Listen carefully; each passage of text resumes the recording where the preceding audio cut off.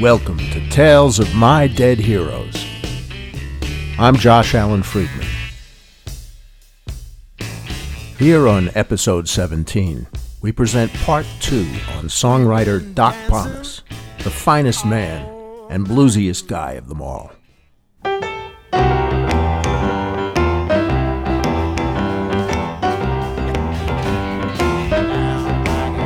I just got your letter, baby.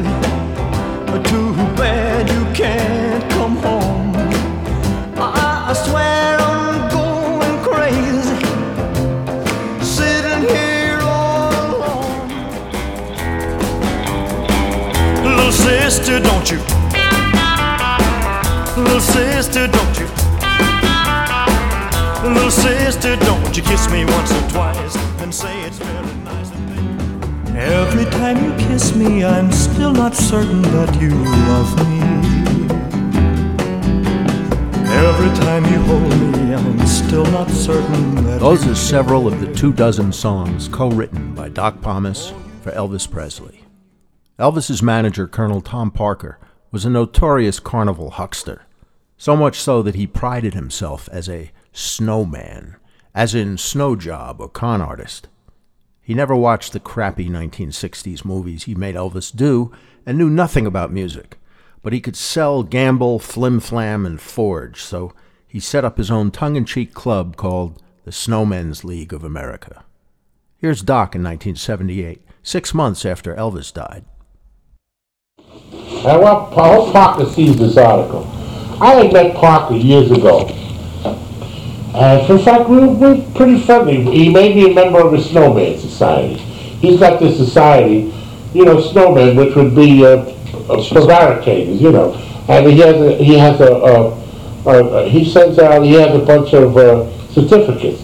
And he only has chosen few are made members of the society. And I was kidding with him so much one day, and I matched him story for story, because I wanted to turn him on. So he sent me a plaque in the mail, and I became a member of the Snowman Society. So I didn't see him for years later, and for whatever reasons, I had never met Presley. Now, mind you, when I first heard him sing, I was completely captivated.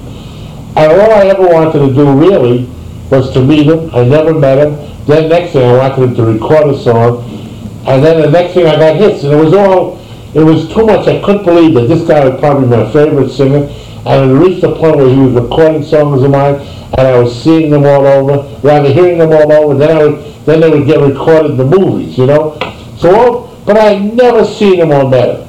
So several years ago, Presley was in New York. He was going to do the Felt Forum show, I think, and there was a press conference at the Hilton Hotel. So this is a few years ago? Yeah. And you'd never even met him? I had never met him. I had never seen him. So I went down there, and there was a press interview. And he was taking questions from the audience. But if I tell you, I was too overwhelmed to ask him a question. But Parker was there, so I called Parker over, and I said, Colonel, I've never met Elvis. Can I meet him? He said no. So Elvis's father was there. I was really heartbroken. And I went into the restaurant, and Elvis's father was right next to me. I introduced myself, and he told me, Elvis would love to meet you and all this. But Elvis was gone from the hotel at that time, so Parker had prevented me from meeting him. The Colonel also never allowed Elvis to meet Doc's close friend, Otis Blackwell, who wrote Don't Be Cruel, All Shook Up, and Return to Sender. And the Colonel destroyed relations with Lieber and Stoller, whom Elvis considered his personal good luck charms. So Parker effectively prevented Presley from associating with the 5 greatest songwriters of Elvis's career: Lieber and Stoller, Pomus and Schumann, and Otis Blackwell, ensuring that Presley only recorded songs like Clambake throughout his run of schlock movies. So now, a couple of months ago, I was writing a song with this fellow Bruce Foster, who's a talented writer. So Bruce and I were writing, and I was making preparations, and I had it fixed up for us to meet Presley, because he was coming to town the next week. And I had it all set for us to meet Presley. And Bruce left, and I went inside and turned on television, and there it was that he had died. So it was very scary. If Presley had been able to befriend and get close to a man like Doc Pomus instead of Colonel Parker and sycophants, who knows? There's no telling how much better his life might have turned out. Doc would have been perfect to straighten him out. By the 1980s, Doc wasn't writing rock and roll songs for the teenage market. He was writing adult blues for B.B. King, Joe Cocker, Ray Charles, the aging Big Joe Turner, and especially songs with and for Mac Rabenack, Dr. John. But I was curious how professional songwriters of the Brill Building era were given assignments to write specifically for certain acts. Hypothetically, I asked, how would Doc write a blues for, say, Johnny Winter? He said he'd keep the lyrics simple. Wayne Newton had recently covered Doc's song, Everybody Loves Me, which was written for Jose Feliciano. So I asked, well, what if Wayne Newton's people asked you to write a song for Wayne Newton? He said that would require an extraordinary amount of money. Here's Doc in 1983. Doc, Yeah. how do you tailor a song to someone when like in the 50s if you were hired to write for Elvis or now for B.B. King? How do you sit down and you're going to write a song with him in mind? Well, we got an assignment. You must remember what that meant was that we knew that somebody was coming up for a recording session. So, or else there was a spot in the movie. The only situation with Presley, he once gave us an assignment to write an English version of O Sole Mio, which turned out to be Surrender. The way I used to go from there, I would say to myself, what kind of song could this guy sing? I never thought in terms of his last record or how he generally sang. I always, because I had a background as a singer, I always just think about his singing abilities, you know? That's why I had records with Andy Williams singing songs that he had never dreamed about singing. For a fact, he used to hate all his records. We had a #1 song with him, and he wouldn't sing the song live. He hated it. Well, you know, I mean, that's what you're dealing with, you know? Yeah. But at any rate, I felt he could record that song. Can't get used to love Using it. That was it. Can't get used to losing you no matter what I try to do. Gonna live my whole life through loving you. Call up some girl I used to know. And the only time he sang it, he had his own television show, and he was he kept playing the other side on his television, singing the other side on his television show. And finally, our song got to be #1 in the country, and he was forced to play it, forced to do it. But he wouldn't do it all the time. But that's the kind of things you would have to contend with. Well, why even bother? I mean, after that, you probably never wanted to. Doc's wife, the mother of his children, was Broadway actress Willie Burke, and before her he had an affair with Veronica Lake. It's unclear as to what Doc could do in his later years, what with his weight and being in a wheelchair, but it was never an issue. Beautiful women were drawn to him in ways that older men could only dream of. They wanted to confess their troubles, lie around on his big brass bed, or lay their head on his shoulder and fall asleep. He was a Buddha-like teddy bear, and with that kind of female attention, maybe you don't need too much more. Believe it or not, somebody came over to me from out of town at the Lone Star one night, didn't even know I was a songwriter. Just started a weird conversation with me. You know, I thought it was another nut, right? Mm-hmm. After an hour of the conversation, the person said, what do you do? You understand? I said, I'm a songwriter. So she said, oh, I'm singing background in the show up here. Oh, she said, you got any songs? I said, yeah, here's my card. It was a gig, you know. About a month later, she called me up and she says, you know, I'm really embarrassed that, you know, I found out, you know, because she was singing with Peter Rowan's band, and I didn't even stay for the show. But it got really weird. Let me tell you what happened. She was born on the month I made my last record. And we figured maybe it was the same day. It turned out that the first song she ever learned was a song I had written.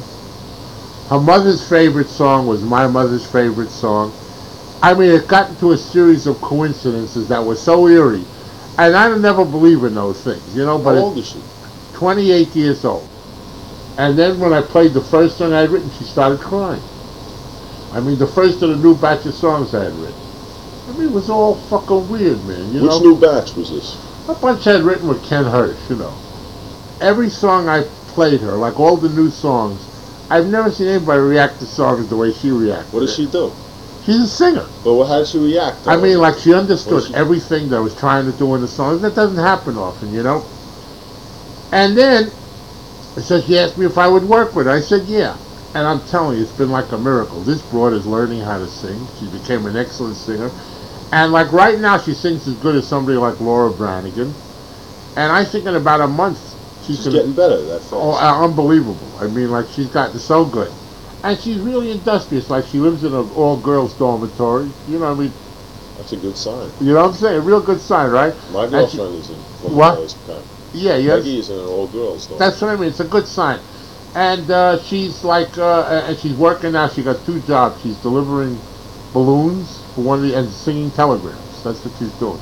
I mean, it's sometimes we sit and talk about this shit, you know, it gets scary. And she came over to me not knowing I was a songwriter. And she walked over me and I said, oh, another fucking nut. You understand? Because these nuts come over to me all the time, you know? I can attest to this. Nuts came up to Doc all the time. I remember one night some singer in Nashville called Doc at 3 in the morning because her cat was up on the roof, and what should she do? No, we're working to get a recording thing done. You understand? But you think that she probably will. Oh, I think that I'll be able to. Hopefully soon. I have some of my favorite singers I played for her. There's a 28-year-old girl. It's not like somebody who knows this shit. She reacted to some of these singers. Who did you play? Like Jimmy Scott. Like there's a singer that nobody knows. I played Jimmy Scott, and now that's her favorite singer. Little Jimmy Scott sang with Lionel Hampton's big band in the 1940s and 50s and was a favorite singer of Billie Holiday and Dinah Washington. But he had one of the hardest luck careers in jazz. Every album release was hexed or pulled from the shelves for terrible business reasons beyond his control. Jimmy Scott's recording career and comeback was secured only after he sang at Doc Pomus's funeral in 1991. But if she becomes a big star, that would be extraordinary. Is she attractive? Yeah, very nice She's looking got girl. a whole stage presence kind of thing. Yeah, well, I saw her only on stage once. She's pretty good, you know what I mean? I don't remember the singer's name. I think it was Donna. But she's in a photo sitting with us at the Lone Star Cafe. It's posted on the blackcracker.fm website for last week's Part 1 podcast on Doc. Like somebody like Laura Branigan can make it. Right now she can sing pop songs like these old ballads that Linda Ronstadt did. Mm-hmm. Someone to watch over me. And she sings it better than Linda Ronstadt right now. And I got a piano player that I work with this shit usually.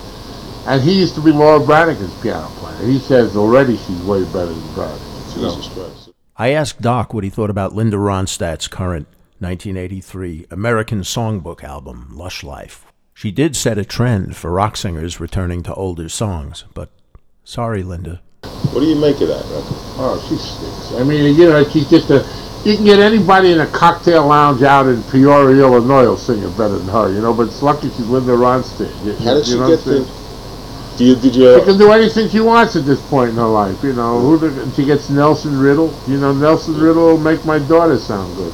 The thing with Donna never quite took off, but by the 1980s, music figures like Jerry Wexler, Lieber and Stoller, or Doc Pomus could no longer just put someone on the charts with their magic touch. Believe me, I learned the hard way after my own first album. The record industry and radio was now tightly controlled by lawyers, agents, and corporations that knew or cared little about music. Doc was a dear friend and admirer of Phil Spector and would have been deeply upset if he had lived to see Spector finally commit a murder. He believed Spector was eccentric, but not as crazy as everyone made him out to be. He tells this in 1983. Listen, Spector's got a thing about guns. The last time I saw him in California, he was showing Leonard Cohen how to shoot guns. And they were walking around the estate with guns, and that's when I left, you know. I wanted no part of it. I was there when they started that ill-fated album, you know. They made this album. The Leonard Cohen one? Yeah. You said that would resurface in 10 years. Pardon me? You said it would resurface in 10 years. Yeah. Well, I tell you, I thought it was a fascinating album. The album was Leonard Cohen's Death of a Ladies' Man in 1977. Cohen at the time called the album a catastrophe and had a gun held on his throat by Spector in the studio. The thing that hurt that album worse than anything was the Cohen went around telling all the critics he hated the album. Had What was fascinating about it? Was it anything? Well, I thought it was a great combination of people. I mean, I thought Cohen being respected was just great. See, when I came there, the first day they had started writing together, and I didn't know it was Cohen. I saw this guy in his black suit, and the other person there was Marty Machat, who was Phil's lawyer. Now, this guy, Leonard Cohen, had a very pretty girl with him, Suzanne, who I later found out was Suzanne of Leonard Cohen's song. So I see these two guys in dark suits, and I take for granted that Leonard Cohen is a lawyer with Marty Machat, So Cohen starts talking to me about how he loved my songs when he was in Canada. He used to play them on the jukebox all the time. And I say, I got to listen to a lawyer telling me this nonsense now. And then after a while, Cohen went in the back, in the other room with Spector, and Spector sat down at the piano, and Cohen he was making sounds with his mouth, and playing a song that they had just written. And suddenly I realized, this can't be Leonard Cohen, a lawyer. Maybe this is Leonard Cohen, the writer. And sure enough. But before the afternoon was up, Spector got Cohen bombed, and they both had guns out, and that's when I said, I am leaving. Spector would always brandish guns in people's faces. He finally killed some poor actress in 2003. That was 12 years after Doc passed away. Phil Spector now wastes away in prison. We went out with him one night. I had a driver at that time who was a tough kid. And when I first went to California at that particular time, I was spending the nights with Spector, and he had never been out of his apartment. He hadn't been out for months. So every night he'd call me up and he'd tell me, one night he'd say Muhammad Ali's going to be there. The next night he'd tell me Wilt Chamberlain's going to be there. He always had this list of celebrities, and we'd get there, nobody was ever there.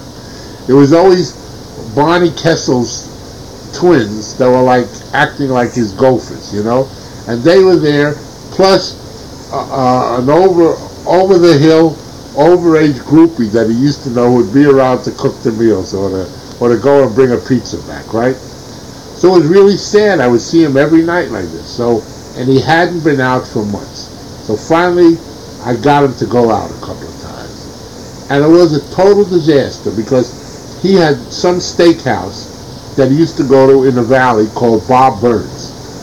So he went to this steakhouse, and the first thing he did, he walked over to the bartender, to a guy sitting at the bar, and accused him of being homosexual. Well, the guy was about 7 foot tall. I thought it was all over. So then Spector's getting drunk, and every time he gets past a point, he'd go in the bathroom and throw up, come back and drink some more. Finally, the place is empty. There's nobody left. And we noticed that the big homosexual guy, or rather, the guy he called a homosexual, was waiting in the corner. So now, we couldn't get Spector to leave all night, because now he's so drunk he can't move. He's unconscious, and he's got 2 guns with him. So I was only afraid there's going to be a problem. The guy comes over, and the guy says, "What did you say to me before?" And I said, "This is it, man. I'm going to be here when it's all going to happen, And my driver, who was an absolute, I couldn't tell you, he was a moron. But this is one heroic stance. He went over to the guy and said, "Listen, you see the 3 of us? We all have revolvers, and if you don't leave, we're going to shoot you." And the guy turned around and ran out. Because I surely thought this was going to be... Whose driver was this? What? Is this... Did I ever meet this? The guy used to work for me, what the hell was his name? Jeff. Remember Jeff? Yeah, you knew Jeff. Sure, I think I liked kind him of a lot. short guy with glasses. I think I liked him a lot. Yeah, he was all right. One thing I shared with Doc was my sense of awe and wonderment at how deluded people could be. How many posers, fakers, and no-talents dominated the music biz. Doc was plagued by a chronic succession of chauffeurs who would disappear under bizarre circumstances. "I could write a book about drivers," he constantly complained, having to interview replacements while stuck for weeks in his apartment. The sheer logistics of getting around Manhattan, Deciding which invitations to honor, lest they leave him stranded without wheelchair access, was overwhelming. These lifelong dilemmas he never once weighed upon his friends.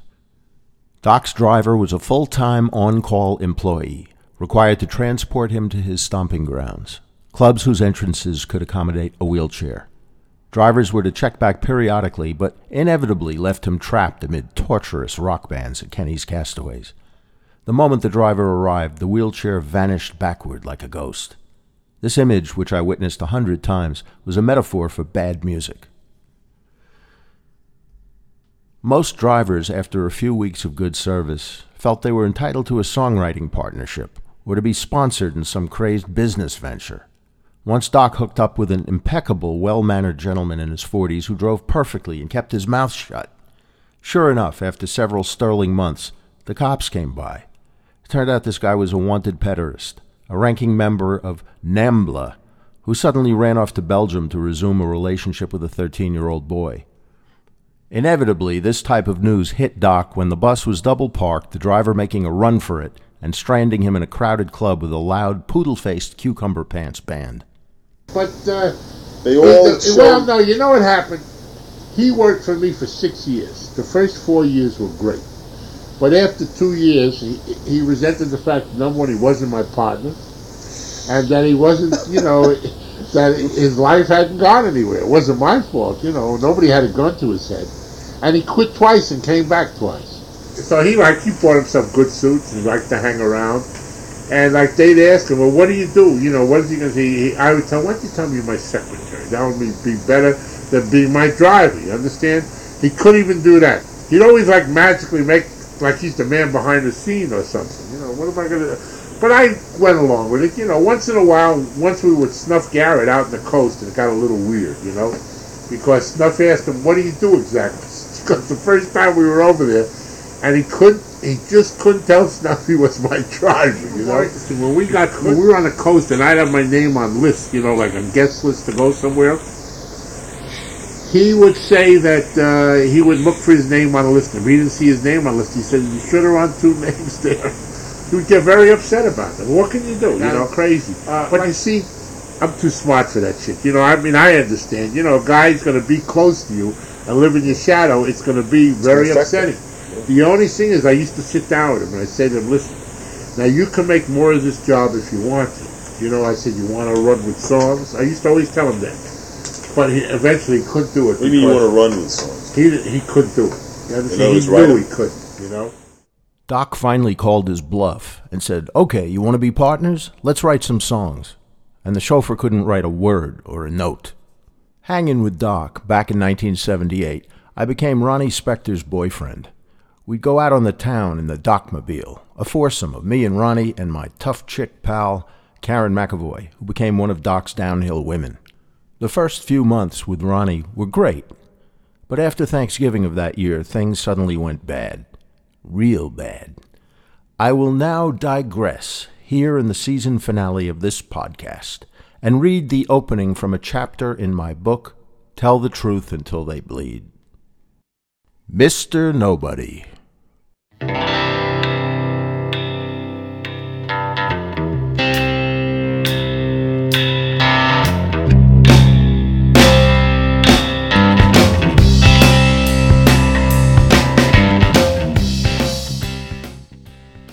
I am what some in the business refer to as a ponce.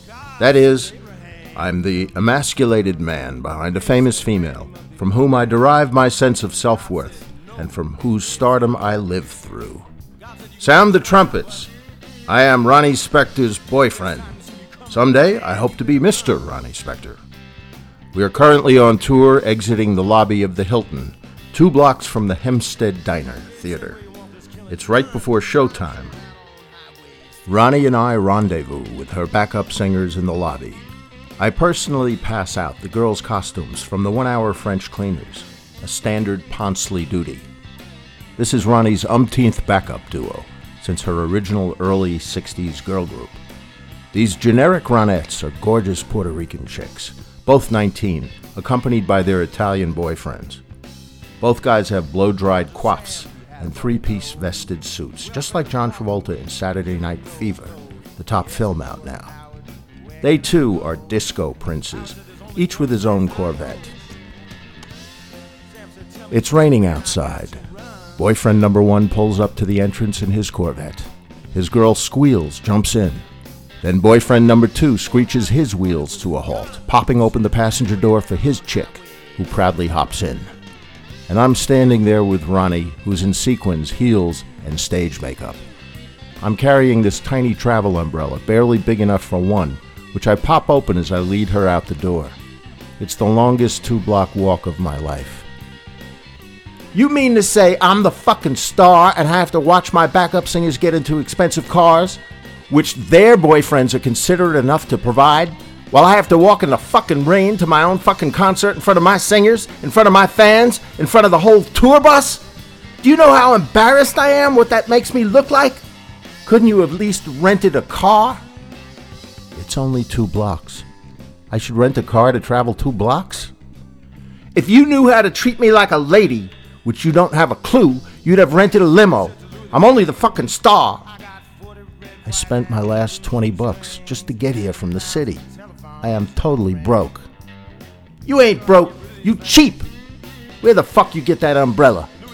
It's a travel umbrella. You cheap, baby, that's all there is to it. Too cheap to get a regular size. Telling you to your teeth. I don't exactly manage Ronnie, which is the province of suitcase pimps and agents, or usually some former garage mechanic who shacks up with a beauty queen, declares himself manager, then fancies himself a showbiz impresario, until his big plans glean nothing. No, I'm a guitar player. At least I'm not a drummer, something Ronnie doesn't even consider to be a musician. Ronnie's never heard my band, and frankly, I think I'd freeze up. Friends and employers have stopped calling. They know I'm pretty heavy into this relationship. She always insists I make more time for us. Tonight's the first family Thanksgiving I ever missed. Ronnie accused me of being a child for wanting to go home to the folks. Thanksgiving was just another work night on her Roy Radin vaudeville tour itinerary. We enter the theater wet. Sure enough, some of the performers in the show see us walk in. Ronnie, radiating smiles, chats a moment with Joe Frazier, former heavyweight champ. His nightly routine on the show is to walk on stage amidst applause and lift Eddie Fisher up over his head as he sings, reminiscent of the film scene in which Mighty Joe Young rises from beneath the bandstand, Atlas style, holding aloft the pianist. Joe Frazier thinks you a fucking moron, Ronnie tells me. What do you mean? We never met. You want to go argue with Joe Frazier? That's what he said when he walked by. Is that your boyfriend? He called you a that and gave me a look like, what are you doing with such a loser? What? He stands on stage every night like a circus ape. I'm embarrassed to face him again. You'll manage. I have to tour with these people. Throw that fucking umbrella away. But I didn't understand it, babe. Telling it to your teeth. And if I don't tell you, no one else will. And I'm the biggest woman you ever fucking meet in life. Because I'm telling you to your teeth where your head is at. But I'm just telling you the truth. And I told you to your face and to your teeth. But goddamn, baby, I'm honest. And that's my problem. Is telling the fucking people to their teeth. You have the nerve to turn around and say, to your teeth? What does that mean? Like, you're playing so fucking coy. That's your problem. I mean, you know, goddamn, baby. I mean, you really suck, and I'm just telling you to your teeth you suck. And you don't know, oh, that's right, you don't know what the word, teeth, to your face. You get that? You had to be at your family's for Thanksgiving. So you made it to me like, oh, well, I'm not coming to see the show, I'm coming to see you. You did, Josh. You had Thanksgiving dinner with your fucking family. And I was like, after they came. You told me to my teeth. And that's what, when my love went down the toilet with you. Right now, I'd like to play a little song I had the pleasure of writing with my good partner, Jerome, better known as Doc Pomus. Tune wrote called Just Your Average Kind of Guy.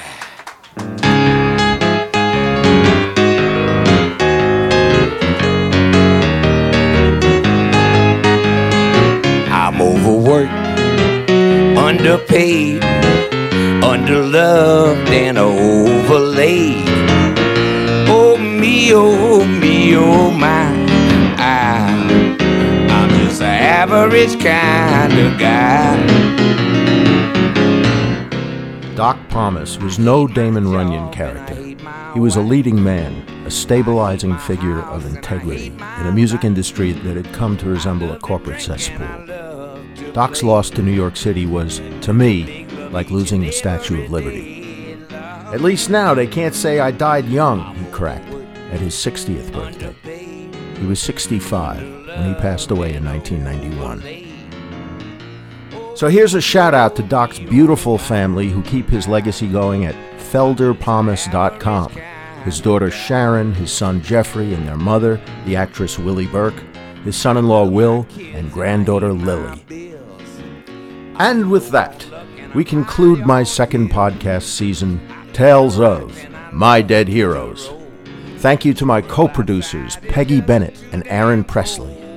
Visit our website at blackcracker.fm, where you can hear conversations with other heroes like Jerry Lieber, Mario Puzo, Jack Bruce, Al Goldstein, and Tiny Tim. And our first season is there, Tales of Times Square, the tapes, now in development as an animated TV show. For next season, we're planning to produce original radio plays by writers like Bruce J. Friedman, Terry Southern, and even myself. This is Josh Allen Friedman signing off for now. See ya all soon. The landlord and the president. I'm overworked, underpaid, underloved and overlaid.